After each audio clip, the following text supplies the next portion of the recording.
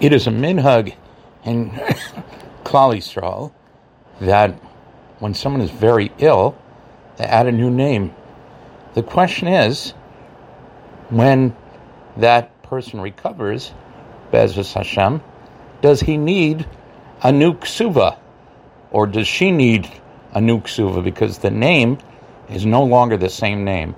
So believe it or not, Dayan Weiss writes in two of his tshuvas, one in Chelik Zayin and one in Chelik Yud, that he actually does need a new ksuva written.